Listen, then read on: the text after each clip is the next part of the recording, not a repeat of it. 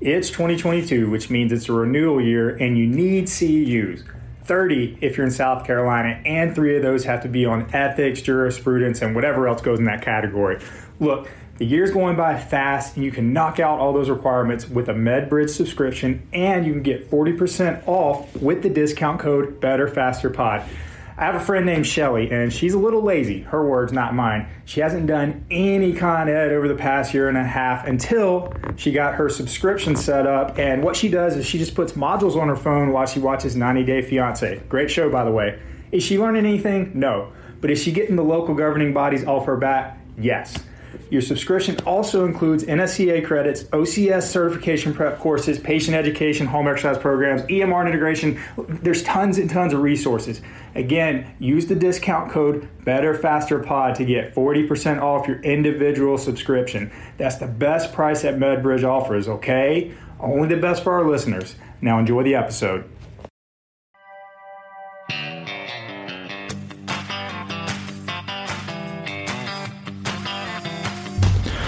Welcome to another episode of the Better Faster podcast. Today we're talking about a few topics, and the first one actually came by listener request. It's from my brother from another mother, Josh Vaughn. Josh is actually a really good physical therapist here in town in Columbia, but we're not related.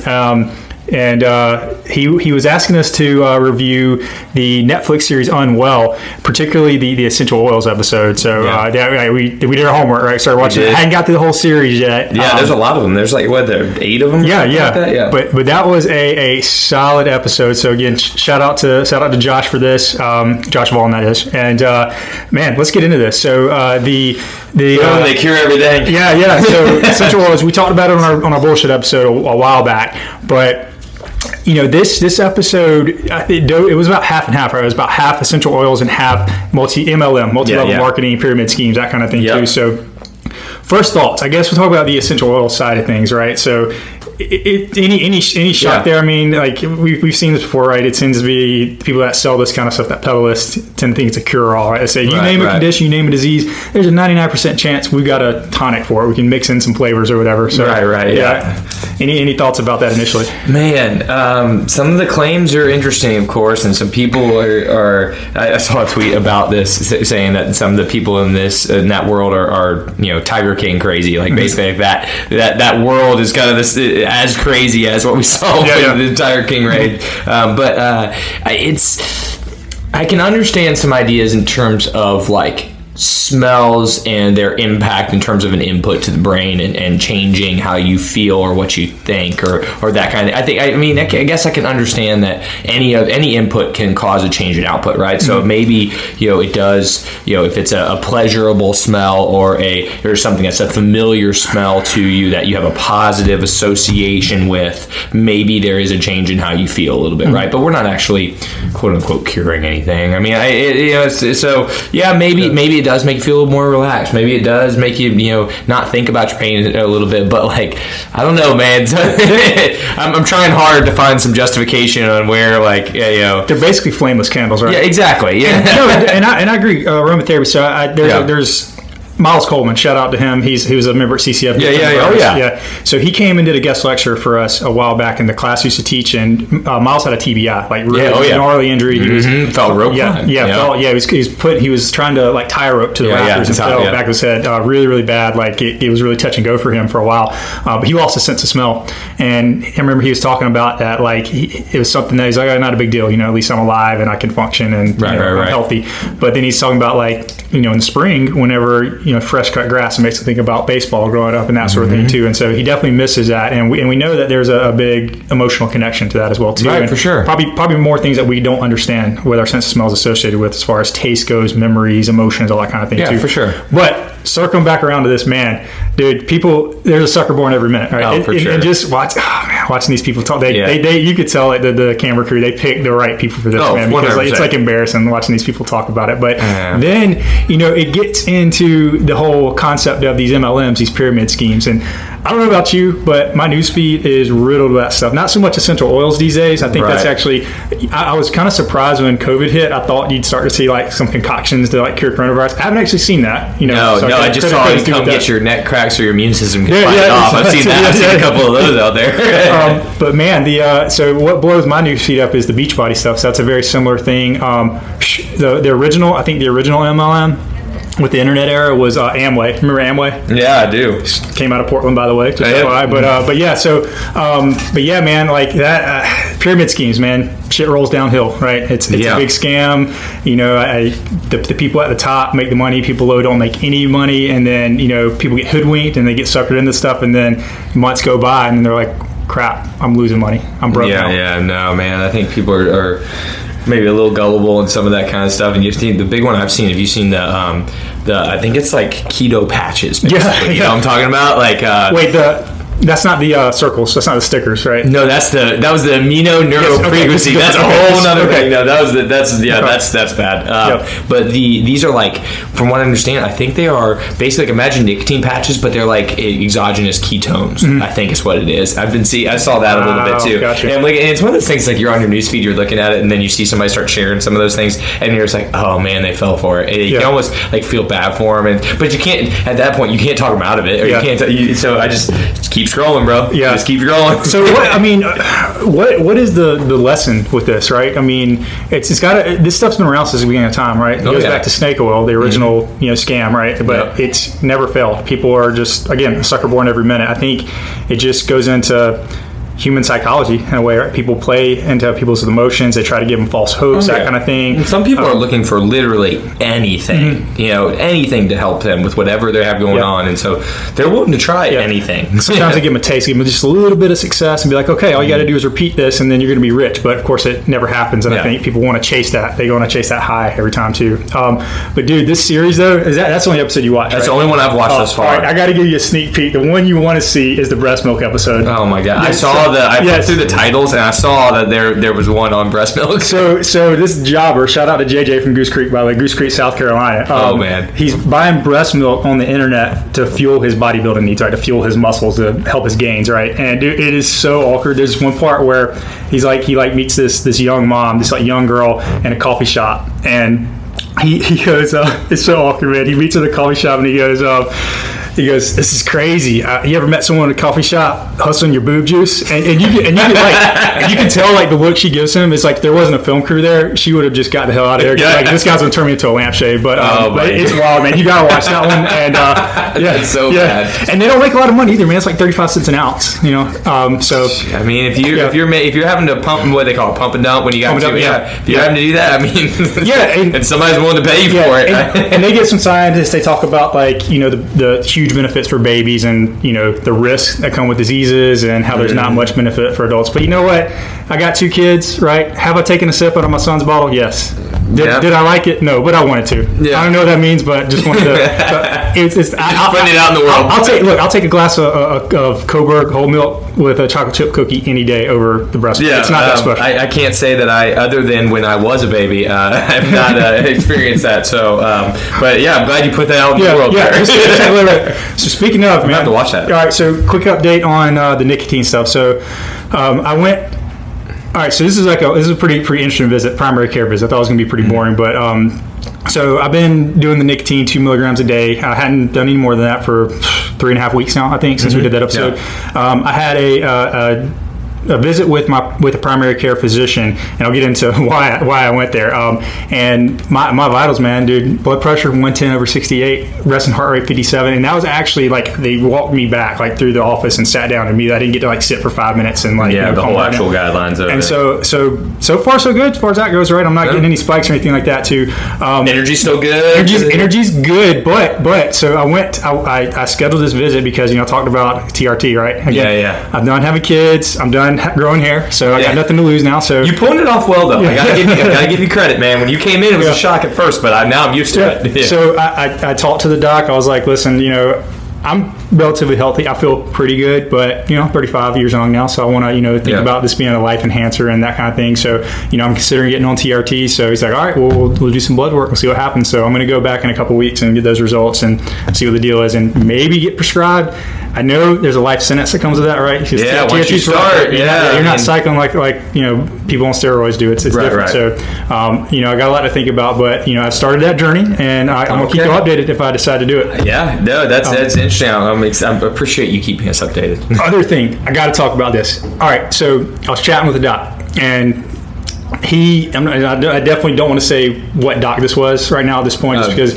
I know what you're gonna say. But he, all right, so 10 weeks ago, he got COVID-19, right? Mm-hmm. So he was sick with it. He self-treated himself, and this is according to him, this is what he's telling me, he self-treated with hydroxychloroquine. Also mentioned that he had 35 patients in his practice that he treated with hydroxychloroquine that were confirmed COVID-19 diagnosis, and every single one of them recovered. None of them had to have hospitalizations because of that. So, again, just think about that. I keep hearing stories about people that are actually in the trenches, the actual, physicians in the clinic working with patients versus the academia side of things, and it just seems to be two polarizing things. I got to think the answer is always somewhere in the middle. Yeah, for sure. I mean, I think the biggest thing I would just, as a disclaimer, it's like do your own research, talk with your physician, determine what you if you're in that position, right? But if you are worried about getting COVID and you need somebody who's going to prescribe you that, shoot me a message. I'll get you the hookup for that for sure. He mentioned, I said, so you're saying that if one of my family members comes down with COVID-19, I can send them to you and you're going to prescribe them hydroxychloroquine? He said yes.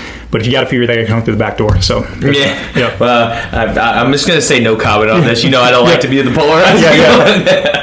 Well, but basically, if I get COVID, I'm taking that medication ASAP with some zinc. Right? With some that's zinc. The combo. That's the cocktail. That's the combo they recommend sometimes. Yeah. All right, cool. So next topic, weighted balls, right? And as much baseball we talked about, we haven't really touched on this at all, have we ever? I don't believe we've gone in depth, at least. Maybe it was mentioned at some point. I'm not sure. So I guess what prompted this, Twitter is a cesspool right now, man. Everybody's just pissed off right now. So this is a pissed off tweet. Came from Terry Phillips, DPT. What he said was, a reminder that weighted ball research that determined they were dangerous had 13-year-olds pull down a 2-pound ball. That's something not only abusive clinicians with an agenda do, not actual smart throwing trainers as well. Oh, sorry, let me repeat that. That's something only abusive clinicians with an agenda do, not actual smart throwing trainers. So, boom. Clearly can tell what that guy's opinion is on that. So, it is yet another controversial topic. For sure, man. From my years practicing, I was kind of under the assumption that weighted balls are probably not a good thing, and really based off of this, right? So he's referring to Mike Reinold, right? Right, yeah. That's who he's referring to. That group, Reinold, Andrews, Lenny Mack, and I believe there's maybe one other person in that study. Yeah, and personally, I've kind of looked at, and this may just be my perception, but I've looked at them as kind of the gurus when it comes to baseball shoulders, elbows, baseball stuff, that kind of thing too. So I've respected their opinions a lot, but I know that also working with athletes over the years, and I know you probably want to get into one of the really high level ones you're working with now. Weighted balls seem to be occurring more and more, right? So I think we need to kind of dive into what weighted ball throwing is, what a program looks like, what these proposed risks might be, and what the actual benefits could be as well too, because I imagine it's how you do it, right? It's not necessarily weighted balls don't kill elbows, people kill elbows, that kind of thing. So we'll see for sure. I think just like anything else, the answer, like you mentioned, probably more in the middle. It's not necessarily like weighted balls I put them in the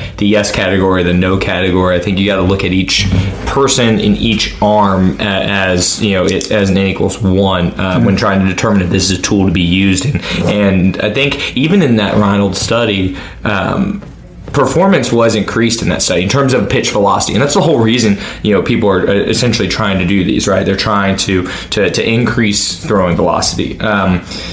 The Reinold study looked and saw that, yes, again, these were they were 13 to 18-year-olds. I think the mean was somewhere 15 or 16, something like that. They did gain velocity, but they determined they thought that the primary reason they gained velocity was actually just increasing layback, which that throwing position has a ton of layback there. And so it was potentially the weighted ball, or throwing the weighted balls through this progressive program they had them do over, I think it was 6 weeks, increase some layback, increase some velocity. But but under their determination, and I can't remember all the details of the study, there was an increased risk of injury and there's increased levels of soreness or whatever it was, right?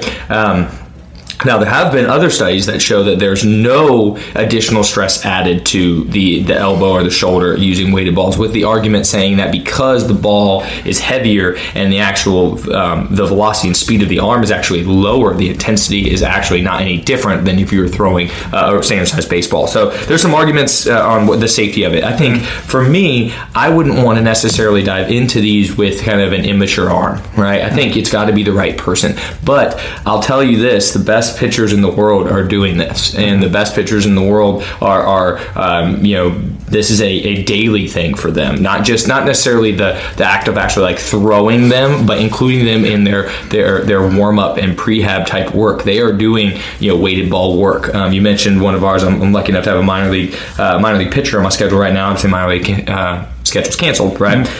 Recovering from a UCL sprain that was actually not a throwing injury, believe it or not. It was something with an athletic trainer doing like some, I want to say it was like some P&F type work, just something. He actually felt a little pop and had a low grade UCL sprain, and we've been building back into throwing, and so we've tried to get back into his regular routine, which is a weighted ball type routine. And we do a lot of weighted ball work that's not like what you're thinking of, like you're going through the throwing motion. We're doing a lot of like reverse throws with it. We're doing some things that are where we're stationary, we're getting some rocking and throws into a wall, that kind of stuff. There's a ton of different ways you can use this. And I think that it can be beneficial. And one of the main reasons I think it can be beneficial is sequencing and helping your body figure out what it needs to be able to do, because throwing is a complicated movement, right? And trying to sequence those mechanics can be difficult. And when you are going with a weighted ball or a heavier ball, and you're trying to go more maximal effort with that weighted ball, your body has to figure out how to sequence itself to be able to deliver the pitch on time and be able to get your arm where it needs to be on time. Because a lot of times you can get away with things with a standard baseball because it's so light. So I think sometimes you can actually clean up mechanics using weighted balls because your body has to figure out how to sequence itself. So I think that can be beneficial. Just like anything else, I think it's when there's a when. You have to figure out when it is and a who, and then you have to figure out how you're going to do it in terms of the course of the year. And the other argument is too that the weighted ball stuff, you're actually preparing it by just any kind of other overload like you would. You're basically increasing what level of stress the arm can handle, knowing that baseball is throwing is a very stressful event. Yep. So you're almost like building some resiliency by going through cycles of it too. So there's a lot there. That's a poor point too, because if you don't work with high level athletes, if you never had, what you got to realize is people at the highest level, they take their bodies through speeds, and they generate forces that the average human being can't really comprehend, right? For sure. We're talking about a tissue standpoint. They got to be prepared for that. And this could potentially be a method for that from the tissue standpoint as well. Yeah, I mean, my guy that I'm right now, I mean, he's been up to 98 in games, and in our bullpens, I'm having to catch him in bullpens too. We'll do a little video of this at some point, but I'm having to actually catch his bullpens right now. What's that feel like? Dude, it's bringing me back, bro. He's up to, I think on the Rapsodo, which is a big equipment to measuring that, we were up to 96 or something in the last pin, right? And so it's I'm getting, it's got me back. I'm feeling better about it. I'm back in the groove now. At first, it felt real quick, but so I mean, but this is something again too. Like they have specialized camps, like specifically Driveline is the one I'm thinking of, where people like from all different organizations, they are flying to Seattle, Washington, to those headquarters and going through these programs. And now the Reds actually just hired the head guy of Driveline as a consultant, because as people are getting more analytical and you can actually measure all of these things a little bit more, people are looking at the data more, they're seeing these increases. And from what I understand, we're not seeing the same, what you would think would be from an increase in injury risk. And you see the top guys right now, Giolito just threw that no-hitter, weighted ball guy, shorter arm action guy, Bieber, the Biebs for the Indians, probably the AL Cy Young winner right now, short arm action, weighted ball guy. Trevor Bauer, huge advocate of weighted balls for the Reds, arguably in the conversation for NL Cy Young right now, weighted ball guy, short arm action. It's just how the sport's evolving. For sure. Especially it's becoming more data driven. They're developing these protocols. So yeah, that sounds like the answer, as always, is it depends. It depends, right? Yeah, I'm not taking a 13-year-old and putting in a weighted ball program, but you're telling me a minor league guy that needs to throw a few miles an hour faster to get to the next level, that's somebody who probably can handle it, assuming they're taking care of their body. Yeah. So I think the lesson here is, as with anything else, be careful about demonizing a certain treatment, modality, exercise, whatever it is, right? Because just think about just PTs in general. 10 years ago, the thought of a barbell being in the clinic was kind of unheard of. Right? I couldn't imagine not having a barbell. Yeah. So I think I guess like any good scientist, we raise more questions than answers as far as this goes. But weighted balls may be good, may be bad. Probably. Let me rephrase that. Right, done the right way. Yeah. Right. Good weighted ball throwing is good. Bad weighted ball throwing is bad, essentially. Well, think about this. A lot of people who push it also sell the weighted balls, so you get that looks bad. Mm-hmm. But then it's also like, I think of it, I look at it like CrossFit. There are a lot of people who really don't understand CrossFit that are like, oh, you do CrossFit, you're going to get hurt. Mm-hmm. There's a lot of medical providers that think CrossFit is evil, right? Yeah. But statistically, when you look at the evidence, there's really no evidence that CrossFit is any more dangerous than any other mode of physical activity. And arguably, something everybody goes and do, running, is arguably more dangerous than CrossFit from an injury perspective. And so I think I put this kind of that same category of like, there's probably a lot of medical providers that really actually just don't understand it enough to maybe think, oh, this has to increase injury. Yeah. But from as far other than that Reinhold study, which people have differing opinions of Reinhold and everything too, and whether there's maybe an agenda there. Other than that, there hasn't been a ton of definitive evidence that it makes anything worse or makes more risk of injury. For sure, and at least my interpretation too with James Andrews, he's been pretty much against it. Right, I've basically seen him. Right, and he's well-respected guy. Yeah. But and he's done so much good too, especially with like overutilization of imaging directed surgery, athletes, specializing in one particular sport, that sort of thing too. Yep. So he's been really good with that. But it sounds like you might need to get caught up a little bit on this weighted ball stuff. He's a legend, you could say in this field just in general, in sports medicine, and innovative in so many different ways. But again, I don't think he was probably hands-on with those guys necessarily in that study too. He's probably part of it in some way, but I'd be willing to bet he probably wasn't too in actually doing it. And so it'd be interesting to see, to actually sit down and talk to him about his opinion and that kind of thing. So as with anything else, keep an open mind, do your research, and practice on yourself a little bit too, right? Sprinkle in. Yeah, a little plyo ball work, man. Exactly. Cool. All right. Anything else before we sign off? I got to get to it 10 o'clock. No, man. I'm going to go watch that breast milk episode. Yeah, get on that. I know what you think. Yep. All right. This is Better Faster Podcast. We're out. Give me the reins and let me run, 'cause I ain't never had too much fun.